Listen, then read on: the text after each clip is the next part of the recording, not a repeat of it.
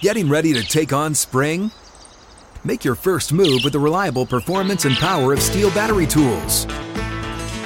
From hedge trimmers and mowers to string trimmers and more, right now you can save $50 on select battery tool sets. Real Steel. Offer valid on select AK system sets through June 16, 2024. See participating retailer for details. Live from the 6th and Peabody Studio and across the Outkick Network, this is Outkick 360 with Jonathan Hutton, Chad Withrow, and Paul Kuharsky.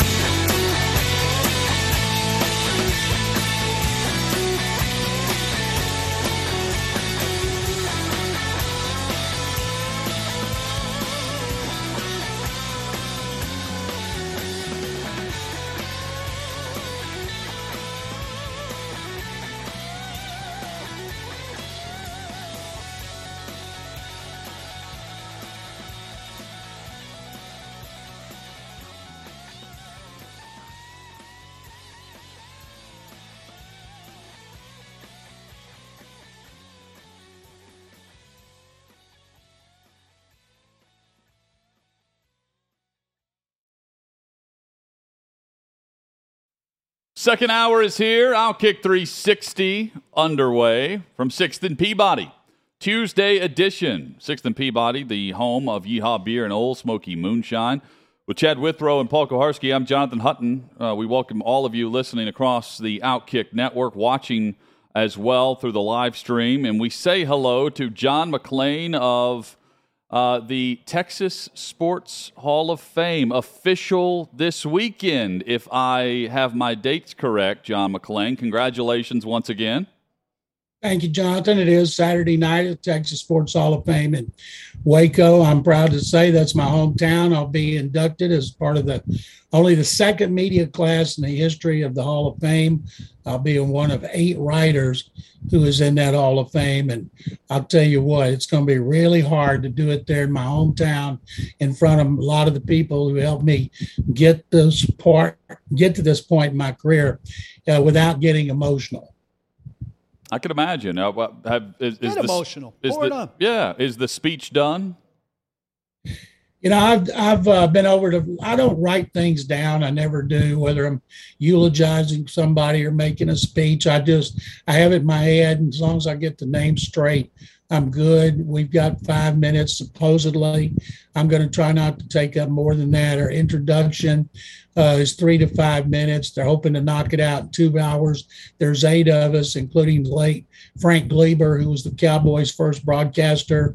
And the others, by the way, Brad Sham, the Cowboys' longtime voice of the Cowboys, Bill Mercer, who's been in the Metroplex for decades, and Eric Nadel, longtime voice of the Rangers.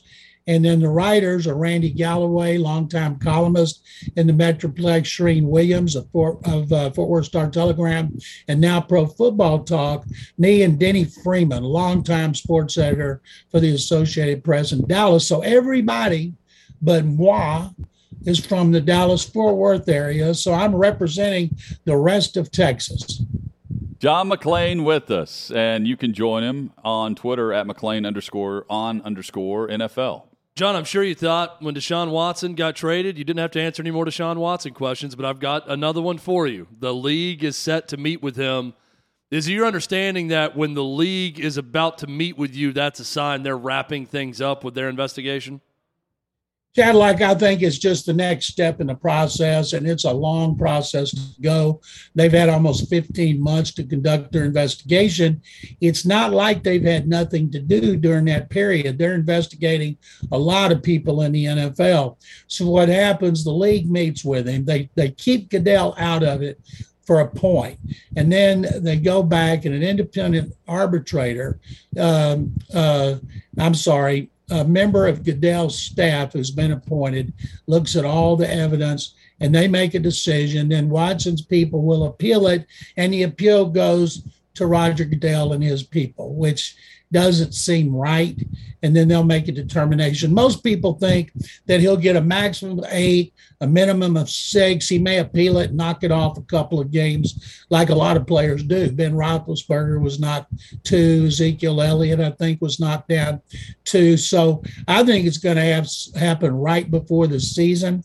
I think the Browns have been preparing for it. They have Jacoby Brissett. A lot of people think, well, Baker Mayfield could play. No, that'd be awkward. They don't want him stepping in there and somehow screwing up the early part of their season, and that's why they signed Brissett. And the Texans have their number 1 pick, so they're hoping he's suspended a lot and that Brissett plays terribly, and then it'll knock down the Browns' record, helping the Texans get a high draft choice. There's some discussion that they could also be involved with Nick Foles if they're preparing for another veteran to come in and back up Jacoby Brissett, if that's the case. John, there's no coincidence that the league scheduled Cleveland at Houston in December in preparation for any possible suspension that may be coming his way. They're going to try to guarantee that Watson's starting that game on the road. Jonathan, I remember when it first came out, they said, no, that's purely a coincidence, which is a big, fat lie. They did it December 4th because they wanted him to be available. Now, we don't know. He's not going to get suspended for the season. Nobody has said that. But it's interesting. I was asked down here on my shows about Watson and the Browns being a primetime game. I said that game means something to Houston and it means something to Cleveland, but Cleveland has many more opponents that it's a bigger game, so they'd be more than likely to put them on a primetime game. As it is, they didn't put the Browns on many primetime games because they don't know exactly how long Watson's going to be out. And I can tell you this, next year they'll probably be on the maximum because they are a popular team with a wide fan base and a great quarterback. And at some point, he's going to have all this behind him and he can focus on playing the way he did his last season in 2020 when he was magnificent and he didn't even have DeAndre Hopkins. Drew Brees was a big get for NBC a year ago coming out of retirement, and now he's gone. Seemingly because he wanted to be in the booth as a color analyst and didn't get great reviews for his one game. I don't know how he did on Notre Dame. But are you surprised that he goes from a guy who bumps Rodney Harrison out of Football Night in America to a guy who's no longer with NBC, and what do you think's next? Paul, he was there for one reason only, his name and his career and his statistics, and he's a great guy, but that doesn't mean he's going to be a good analyst, whether it's on games or in the studio. But because he's Brees, I think he'll land on his feet somewhere.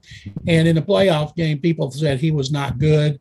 And I think he'll get another chance because he is one of the most popular players in NFL history who all fans like. This thing about him coming back at 43, coming off surgery, no way Drew Brees is coming back. He had all kind of issues throwing the ball at the end. They had to shorten their offense. That's not happening.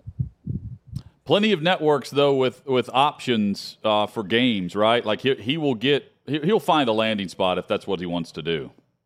Unless he wants $37.5 million a year, then he's not going to get it. And he could end up doing something with Amazon. From what I understand, Amazon's going to make that a day-long process. They're going to have multiple pregame shows, postgame shows, and they're going to spend a lot of money. So the more personalities they can get on there, the better. He still does Notre Dame games for NBC. And I think the NFL will find a spot for him, but it will not be on one of their top teams. Was Watson known for taking the Houston players to the Bahamas like he will with the Browns this weekend? It's interesting what he did here. Now, Deshaun likes to travel the world. And in his first couple of off seasons, he was riding camels and he was doing all kind of things in the Middle East. And I think he went to Asia and Europe. And he got a lot of attention, and we liked asking him about it. He had some great stories. And what he would do before the 2020 season, he would travel around the country going to his receivers. and a couple of them would follow him, and he'd go to Arizona, Los Angeles, and South Florida, and probably hanging out in South Florida is what got him getting that itch to be traded to Miami. So he would go to them, then they would all come in. I always thought it was just receivers. It was not the entire offense, but of course he wasn't making $230 million guaranteed as he is now. And he was always very generous with his money and his teammates. And that's one reason they respected him and liked him so much. And in fact, of course, he's a great quarterback, but no trips to the Bahamas. I'm not doing this as a Traylon Burks thing. He was out of shape on the first day, didn't make it through the workout. But I want to spin off of there because you covered the league for so long. Back at a time where training camp was about a guy getting in shape. What is the worst shape you ever saw a guy arrive in? And what kind of hell did he have to endure to get where he needed to be? Oh, there have been guys that show up, and especially if they came from the West Coast or the Northeast and they grew up there and they played collegiately there, then they would come here to this heat, humidity, and they'd run and they would throw their guts up and they'd have to be pulled off to the side. And one time they had a guard, David Quisenberry, who was from California, and he came in and he started throwing his guts up, and they thought he's just out of shape, and turned out he had leukemia. And I never forgot that. They saved his life, I think, right there. But my favorite story about the off-season program was in 1970, I think it was 80. In the off-season program, they would make the players run a mile. They wanted to see what kind of conditioning they were in. And Earl Campbell couldn't finish the mile. And so the media all went to Bum Phillips and just incredulous that Earl Campbell, who just led the league in rushing 2 years in a row, named MVP, couldn't finish the mile. And Bum Phillips took a chaw, he chewed on it a minute, spit tobacco juice, and said, well, when it's third in the mile, we won't give it to him. Oh, that's a great story. John McClain with us. Baker Mayfield, through Ian Rappaport, is getting word out he's planning on showing up to Cleveland Browns training camp. This is the right move if he wants to be moved. Somebody said, well, he's part of the offense. Why didn't he go to the Bahamas? And I said, that'd be like a turd in a punch bowl. You talk about out of place. My God, awkward to have him there, especially when a lot of his teammates don't even like him. But he has to show up. If he doesn't, he gets fined.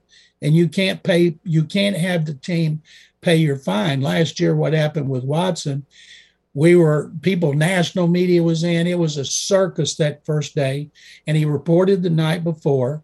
And then when he came out to walk on the practice field, they came out of the stadium. They walked over the bridge on Kirby Drive, and we saw him walking up, and they had every camera on him, and he walked by, and then he came out wearing the typical red vest that they put on the quarterbacks, and he came out, threw a few passes and warm-ups. And then sometime during walkthrough, they'd say, Deshaun, do you mind standing over there at safety? No, I'll be happy to. And most of the time, he stood in the backfield with his teammates coming over to talk to him.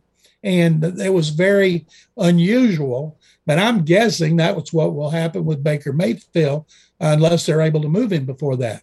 Is there anything like it was clear Deshaun Watson didn't want to be there. He was going through the motions, so he didn't receive that fine, and the Texans were okay with that too, with how they handled it.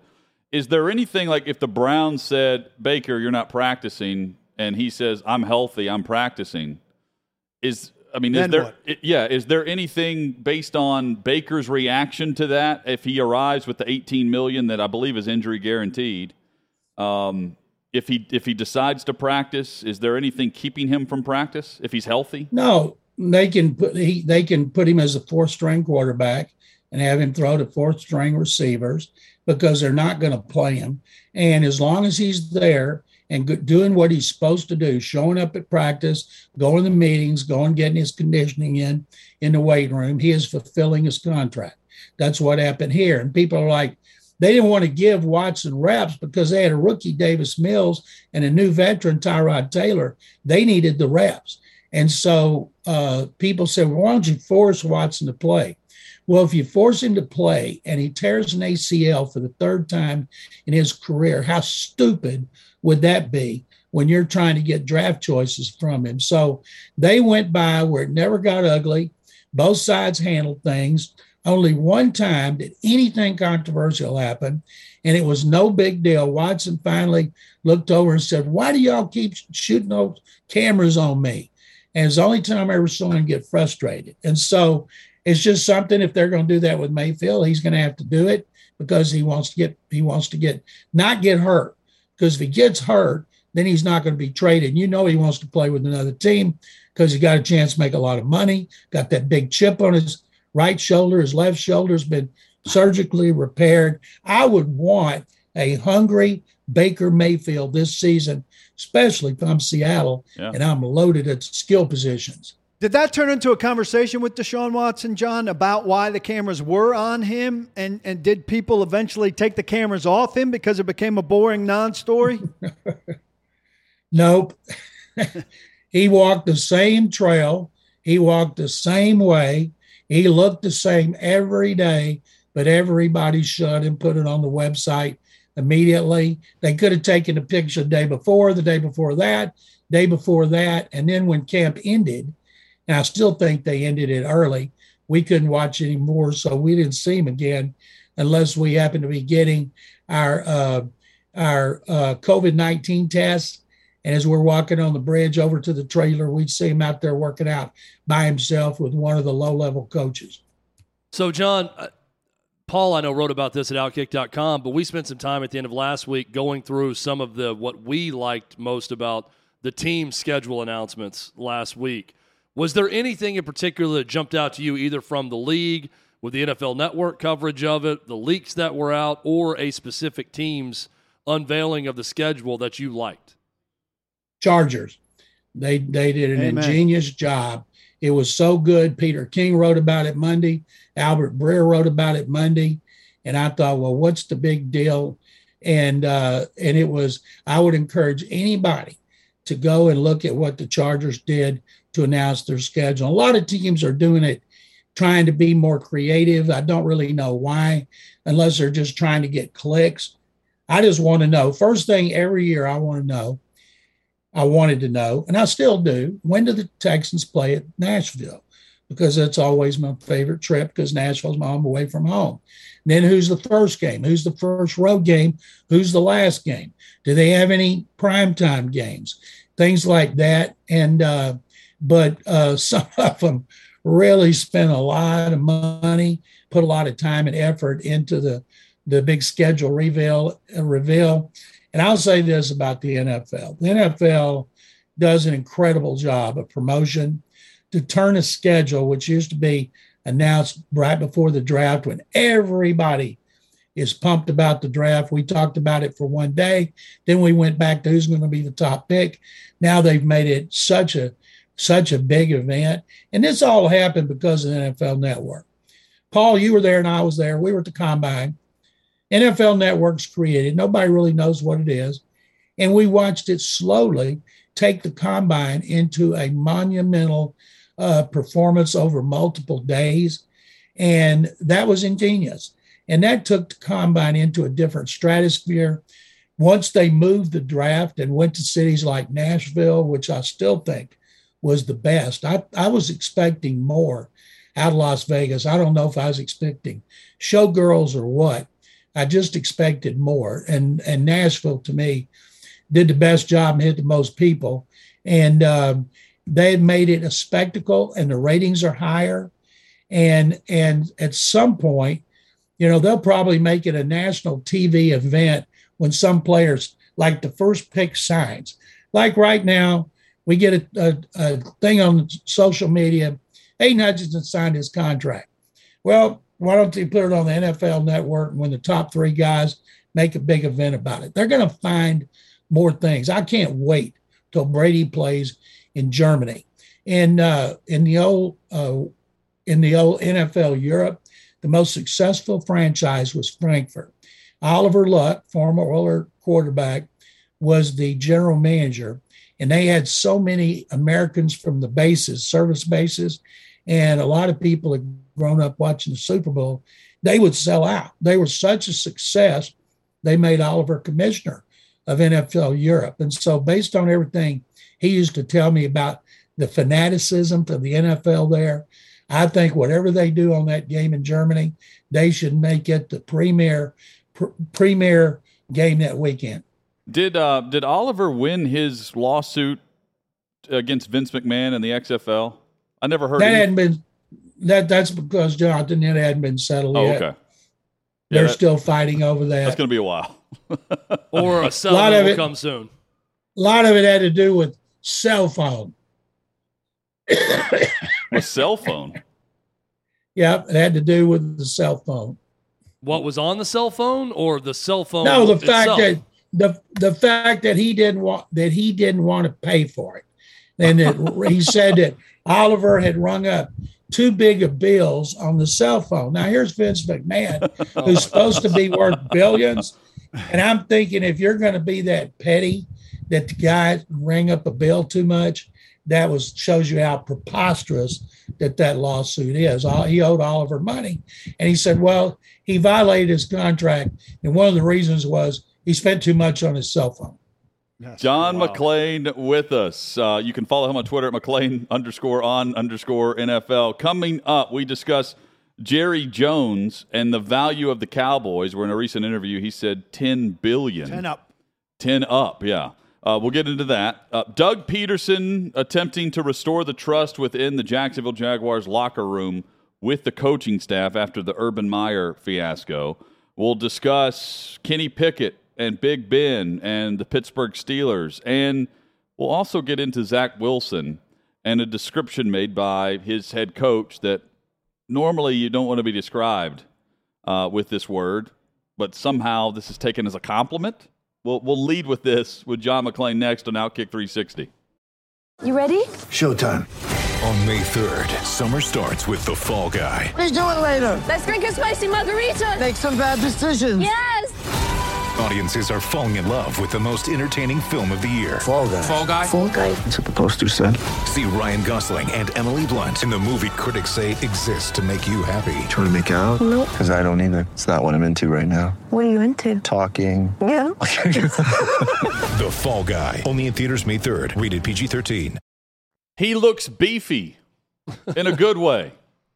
That's what New York Jets head coach Robert Saleh said about his quarterback, Zach Wilson. Outkick 360 rolls on. John McClain with us. John, I've never heard the term beefy be used as a compliment, but in this case, here's the former BYU quarterback going into year number 2, and apparently he looks the part for Coach Robert Saleh. I guess when I'm called beefy, I should take it as a compliment, right? Yeah. Beefy. You're just the new way. You're called a beef cake, John. That's different than beefy. That's how you're described. And this Thank you, Chad. Yes. This is, by the way, his focus was to have a very healthy diet this offseason. He wanted to go about, reshaping and forming his body in the right way for more durability. And the compliment by his head coach is he looks beefy. I'm thinking like, why does that word of all words come to your mind to describe your quarterback? If you said beefier, We've had a lot of beefed up. We've had a lot of beef talk today on the show. We really have. Already, What's yeah. your favorite secondary cut of meat, John? We discussed this earlier. Well, I like ribeye first, and second, I would like a New York strip. And you guys are making me hungry by bringing it up. And by the way, during the break, I love the live shot of 6th and Peabody. That's where people ought to be. That's a whole lot of fun there, and I can't wait to come up. Yeah. First of all, I've never heard it. If I've ever heard it, it's been about linemen, and it's not a compliment. Instead of, he's a fat ass. He's beefy. Yeah. And it's a polite way of saying it. so in Zach Wilson's case, what he needed most, besides natural maturity between a first and second season, he needed help. He needed help in the line. He needed help at receiver, and they seem to have worked hard to give him some advantages he didn't have last season. But they're still the Jets. I think they're still going to be one of the worst teams in the league. I have no clue what he's going to do, and I find it very interesting. Say teams like the Jets, the Bears, the Texans, who are going in with second-year quarterbacks who they hope are going to be better, but what if they're not that much better and they get a chance to draft C.J. Stroud or Bryce Young next year? Do you take an elite talent over your guy? Do you draft a quarterback high for the second year in a row? Texans took Mills in the third round. So next year when the quarterback draft's going to be a lot better, it looks like. Some of these guys are under a lot of pressure, Kenny Pickett being another one with the Steelers, to really do well this season to show enough potential where their teams don't have to try to get perhaps generational talents. Kenny Pickett, I know, received a call from Big Ben. Speaking of the pressure he's under, Roethlisberger's reached out to him. I know there's another report about some bad blood between Roethlisberger and the Steelers as things ended, but he still picked up the phone and called the new franchise quarterback, who, you're right, Pickett's going to face a lot of pressure, but how much does it help him that it's in Pittsburgh? Well, it is, and he was great at Pitt. Everybody loves the guy. It's going to be a grace period. You know, they brought in Trubisky for a reason. Maybe Pickett starts right away. Maybe it's into the season. But the fact he is so beloved there, I think he'll have a much longer grace period than, say, Trubisky does. And I look for Pickett to be starting by the halfway point of the season. Big Ben, that was smart of him to do to help him out. I'm sure they know each other since those facilities are right there together. There's one entrance to the Steelers and one entrance to the Panthers. And I read a story that every time Pickett said he went in to the Panthers entrance, he wondered what it would be like to go into the other entrance as a member of the Steelers, and now he knows. But Big Ben, I think, is a very class thing for him to do. Let him know he's there if he needs him. And you know he's going to need him because Ben went through, 16 years, something like that? Yes. Jerry Dulac is the one who said that he would, the quote was, "I would say it's very safe to assume that," whenever he was asked if things ended with bad blood between Roethlisberger and the Steelers. If that's the case, John, surface level, it was very hard to figure out if there was tension between the franchise and Roethlisberger, because I thought towards the end of the season they did a nice job of managing all that. And Jerry Dulac has covered that team for decades. And if he says something like that, people pay attention. But it didn't end well in Dallas with Troy Aikman or San Francisco with Steve Young because they had to retire because of concussions. They didn't want to retire. And when a team tells you have to, you might be some bad blood. And that's what happened to Roethlisberger. They told him he's going to have to retire. And last year he took, I think, a $5 million pay cut, not that he couldn't handle it. And I'm sure there was, because anytime a guy has to go before he wants to go, there's going to be some bad blood. But the fact that he reached out to Kenny Pickett tells me it's not going to be something like Terry Bradshaw, who wouldn't go back to Pittsburgh for years. He hated Chuck Noll. He went back, I believe he went back for the first time when Mike Webster was honored for going into the Hall of Fame, his center, through all those 4 Super Bowl victories. There's certainly a lot more to Bill Belichick's success than Tom Brady. But here we are a couple of years removed from Tom Brady. And I think it's fair to ask, is he going too far with, Judge coaching, being the guy that's hands-on with Mac Jones, who's a special teams guy. Matt Patricia, defensive guy, comes out now as the guy who seems to be managing the offensive line. What do you think of these good coach is a good coach, but also, you like your guys to have some experience working on the side of the ball that they're on, at least generally speaking. And he's got, 2 of the biggest coaches on his team on offense who haven't worked on offense. And there are 2 failed head coaches. I'll guarantee you, Matt Patricia gives advice to the defense. And I guarantee he's involved in the game plan, not putting it together, but he's there. And Judge, he's a special teams guy. I don't think Belichick would do that if he didn't think they could take the bull by the horns, because, he wants to prove in the worst way. He was just as responsible for those Super Bowls as Tom Brady. And the only way for him to prove it is to turn it around and win. Whether Mac Jones is a guy or not, we don't know. Top to bottom, he was the most successful rookie quarterback, but he had a really good running game and a really good defense. And I'm guessing he'll have those again. And but you go from Josh McDaniels, who've been doing that for so long, And then you bring in a guy like Joe Judge, and he's going to be doing it. I can see where a lot of people have their doubts. And if Mac Jones doesn't progress like they want him to, everybody's going to blame Joe Judge. The Dallas Cowboys are the most valuable franchise in the NFL. Forbes always has them atop their list. Would they bring $10 billion, John, if they were for sale? Oh, I think without a doubt, they're the most noticeable, popular, hated franchise. It's like Jerry Jones said, bad pub is better than no pub. Well, he ought to know he's gotten enough of it, especially this off season. And it keeps him in the news. I remember one time Randy Galloway, he's going to the Texas Sports Hall of Fame Saturday. He was a columnist for Morning News in Dallas and the Star-Telegram in Fort Worth. And he told me, he said, I have written every negative thing I can about that man. And every time I see him, he comes up and greets me like I'm his long-lost brother. How can you not like a guy like that? So Jerry Jones, as far as I know, has never complained about anything, any negative publicity. I was with him when they were having training camp in Wichita Falls, Texas, in his room when he had plastic surgery and he lost a lot of on his face, and he lost a lot of weight. And the morning news, top of 1A, was Jerry from before and Jerry now, and it was a whole lot different. He never said a word because they were at the top of the most popular paper in the Metroplex.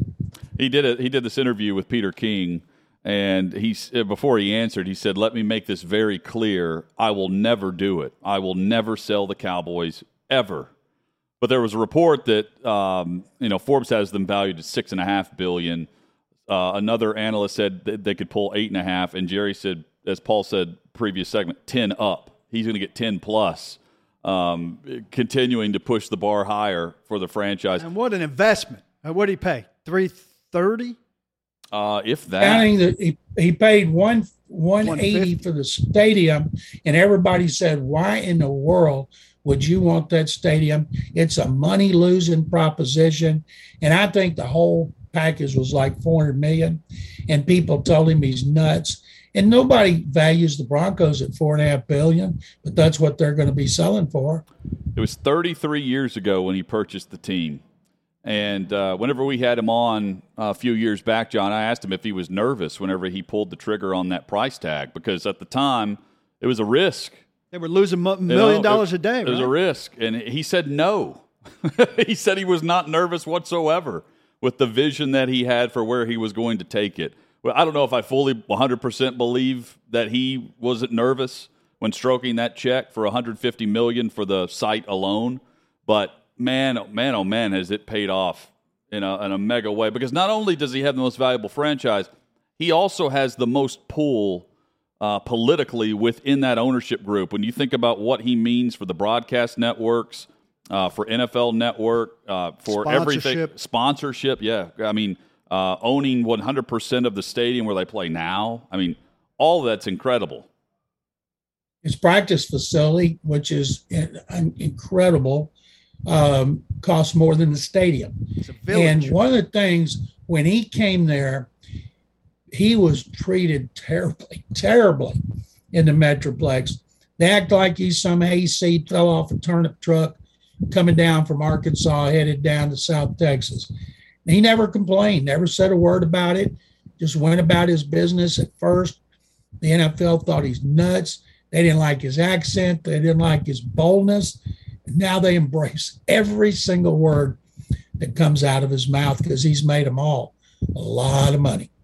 Well, Doug Peterson, just playing off of what you just said, he wants the Jacksonville Jaguars players to embrace everything that he says this upcoming season, where he says there's a lot of healing that has to go on within our organization with what Urban Meyer did. And I'm paraphrasing that part, but here's the quote. I do believe there has to be some kind of healing with the situation and everything that transpired last year, because it's just there's a lack of trust that was broken, I think. And he goes, for me, it's about gaining the trust back, and they have to see it through me. They have to see the transparency, the honesty. What Peterson's saying is he has to be as transparent as he's ever been throughout his entire career as a coach, and there's really I won't say there's no margin for error with that because you're allowed to change your mind, but he's going to have to do some extra explaining on every decision that he's making with players and keep up front and honest about where he's headed in the direction of the roster. While he's making a point with his hands, he can wear that big gaudy Super Bowl ring, which is nothing Urban Meyer had. I think players today, they let things go in one ear and out the other. As long as they're getting paid, that's what they want. They want to get paid, and then they want to win a ring. And I think Doug Peterson's got some credibility because of what he did at Philadelphia. But you can't, you got to be honest. It doesn't matter if you make them mad. Doesn't matter if you hurt their feelings. But if you're honest, they can't accuse you of being a liar like they do Urban Meyer. And so I think Peterson's in a great situation. A team nobody expects anything from. Had number 1 pick 2 years in a row. Great young quarterback if he can coach him and get the best out of him. But he's in so much better shape than Urban Meyer was at this time last year, which, of course, I think it turned out to be one of the biggest disasters in NFL history. Can they make it work with Trent Baalke, they being Peterson and Baalke, because no one wanted to go work with Trent Baalke in Jacksonville? And he just got to hire a lieutenant that's one of his guys from San Francisco, too, so clearly he's got some power. Everybody gave Jim Harbaugh all the credit when they went to the Super Bowl in San Francisco and lost to Baltimore, but Trent Baalke had something to do with that. Maybe he learned from the mistakes he made with the 49ers, and he's going to be a better general manager. But if it doesn't work out with Peterson and they show some substantial improvement, like winning 5 or 6 games, I could see Baalke being out next year. You said, I can't remember what we talked about, the schedule. You said the idea that they didn't factor in Deshaun Watson into how they put Cleveland on the national schedule is a joke, a lie. Bigger lie here. Roger Goodell kept saying that Stan Kroenke purchasing this land in L.A. back when the Rams were wary, and not the Rams were wary. St. Louis was wary. It's going to be a Walmart out there. Yeah, and he kept saying, he invests in land for all kinds of purposes. Who knows what he's doing? And the newspaper in St. Louis has done a great job turning up some documentation that makes it very clear they knew exactly from the start what he was doing. I won't ask you how bad the league looks because it's very clear the league was lying, but what kind of legal trouble might they be in here as things go on? They almost gave him $1 billion. I don't think there's going to have to pay any more money. I think anytime you say they wanted to try to sue him, the NFL's armed with the best and wealthiest law firms in the country. And you're talking about transparency. The NFL doesn't know how to spell transparency. They wouldn't know how to find it. They wouldn't know how to find it in the dictionary. And if anybody thinks anything else, they haven't paid much attention to the National Football League through the decades. John, finally, Sean McVay is already starting to openly campaign that they hope to re-sign Odell Beckham Jr. I don't know what the timetable is because his injury took place in the Super Bowl. But does it make, in all likelihood, the most sense that he ends up back with the Rams in 2022? Unless he goes to the Saints where he can be hanging out with Tyrann Mathieu and Jarvis Landry, his close friend. But if I'm here and I want a chance to get another ring and I love playing in L.A.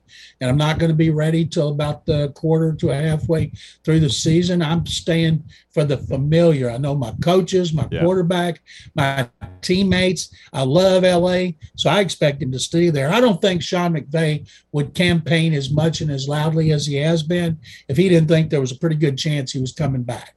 One of the quietest signings of the offseason has been Allen Robinson to the L.A. Rams. Very quiet. That's pairing him with Cooper Kupp, and then the potential of getting Odell back, and then having they now have the receiving core where they can wait on him, and he can do the exact same thing that he did for them last year, which is come in around November, December, and get ready for a playoff run. And they go from Robert Woods to Allen Robinson, which is a pretty good trade-off. John, thank you as always. Oh, go ahead. I was just going to say, Allen Robinson's got to feel like he died and went to heaven. He's Jacksonville, Chicago. Now he's in L.A. with a defending Super Bowl champion. Guys, thank you very much. Congrats. Paul, Jonathan, Chadlack, thank you very much. Enjoy. Thank you. Congrats, Hall of Famer. John is headed to the Texas Sports Hall of Fame this Saturday. Hit us up on Twitter at Outkick360. Coming up, are the A's intentionally tanking attendance numbers? We'll explain why that theory is out there and if we believe it. That's next on Outkick 360. Get ready for the greatest roast of all time, the Roast of Tom Brady, a Netflix live event happening May 5th. Hosted by Kevin Hart, the 7-time world champion gets his cleats held to the fire by famous friends and frenemies on an unforgettable night where everything is fair game. Tune in on May 5th at 5 p.m. Pacific time for the Roast of Tom Brady, live only on Netflix. Coming up, a Brady roast, and the Lakers are asking their coaching candidates one big question. Outkick 360 rolls on across the Outkick network. Are the A's tanking stadium attendance on purpose? They have set record lows for home attendance. They were doing that, back in April for their first series, where their record low of 3,700 fans lasted for about 24 hours because then they reset that at 2,400 the day after. They have about as many cats in that stadium as they do fans. One cat for every fan. It's crazy. But Chad, you were reading up on this and how they're attempting to not really sell tickets right now. Yeah, there's a story at The Athletic. So 8,789 is the attendance per game so far for the A's. And that is paid attendance. That is not people walking into the stadium. So the actual attendance is lower than that number of paid attendance. But the owner spoke for this story and said, no, let me see here. It says, We've used the term rebuilding, but we've spent all of our payroll in an effort to respect the fact that we have to field a Major League Baseball team. That's what Billy Beane said about their moves to trade Matt Chapman, Matt Olson, other stars from their team, clearly blowing things up from a salary perspective, and they're not very good, even though they're hovering around 500 right now. But the owner, when contacted about this, basically Rachel Phelps from Major League is the comparison. She was trying to lose as many games as possible, make the team awful in Cleveland so she could move the team to Miami. That was the plot of the movie Major League. People are accusing Oakland's ownership of doing the same in order to move to Vegas or force the hand of the city to get what they want with a waterfront stadium. And the response from ownership is simply, we're spending millions on trying to get a waterfront park built with the city. So we are invested in our fans. Not just millions, billions. Now, nothing about, it'll cost millions in legal fees and things going on with the city just trying to get it approved to do it is what he's saying. The problem with this is, though, when you really look into it, there were season ticket holders that were contacted, said first time in 20 years they've been a season ticket holder. No one contacted them to renew this season. They eliminated a fan area that you could buy a membership to and go for every game that you wanted. That was popular with fans in years past in left field. They've removed that this year. I mean, it looks like the A's are simply putting a team on the field with no work around game days, no effort to market the games for people to go to it. They have to play a game at home, so they'll play those games at home, and everything is moving towards we're either getting everything we want from the city to build this waterfront park and remain in Oakland, or they're gone to Vegas. Well, I think I kind of respect this to a degree. They're not putting any money into the ballpark, nor should they, because it's an absolute dump with overflowing toilets and constant problems. And if you're not putting any money into the ballpark, how long do you going to say to people, come see us in this ballpark?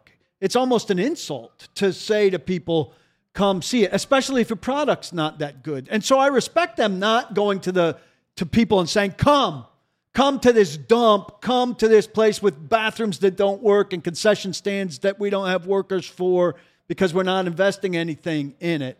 So they generally have a pretty good product. Right now they're 15-23, which isn't good for them, and it isn't good in baseball. They're last in their division. But what they're saying is we're putting all our energies into this Howard project. We want to be in Oakland. We're the last team standing here. We're trying to keep this a major league market. If we can't pull it off, we can't pull it off, but we're going to die trying. And we're the last team that's dying trying. Everybody else is left. But we can't, in good faith, ask you to come out to this dump anymore. And we're not putting any more money into it. Our money's going into trying our last-ditch effort. Well, here is the quote from A's president Dave Kaval, who said, "I know some people think it's the movie Major League, but it's not. We wouldn't be spending $2 million a month just trying to get our waterfront ballpark approved if we weren't serious about staying in Oakland." Well, $2 million a month to try to get it approved. They're spending. They received one check mark recently within the last couple of weeks. There's the conservation committee for the Bay Area that approved them for their waterfront area, that Howard Terminal area. That's just one of several hurdles they've got to get over. In total, this is like a $12 billion plan. The seats itself will be cut in half. It's a 35,000-seat stadium. Right now, they could seat 64,000. And this is a major redevelopment downtown thing, not just the stadium. But keep in mind, the Bay Area has to play this safe too, because the A's are also talking with the gaming and leisure properties in Las Vegas. That group owns Tropicana Hotel on this Vegas Strip, and they're trying to put a Major League Baseball stadium on the Strip. And the A's, just like a lot of teams, would love to move to Vegas, just like the Raiders did. So, the A's in some ways are playing both sides of this and using Vegas as leverage, or is it the other way around? I'd be sad for Oakland if they lose them, because I lived there, covered the Raiders for a year, and these fans are super, super passionate. And for that city to wind up with 0, with the Warriors going across the bay, and with the Raiders gone a second time and losing the A's and coming up 0, that would suck. What the Lakers are asking all of their coaching candidates, and a Tom Brady roast next.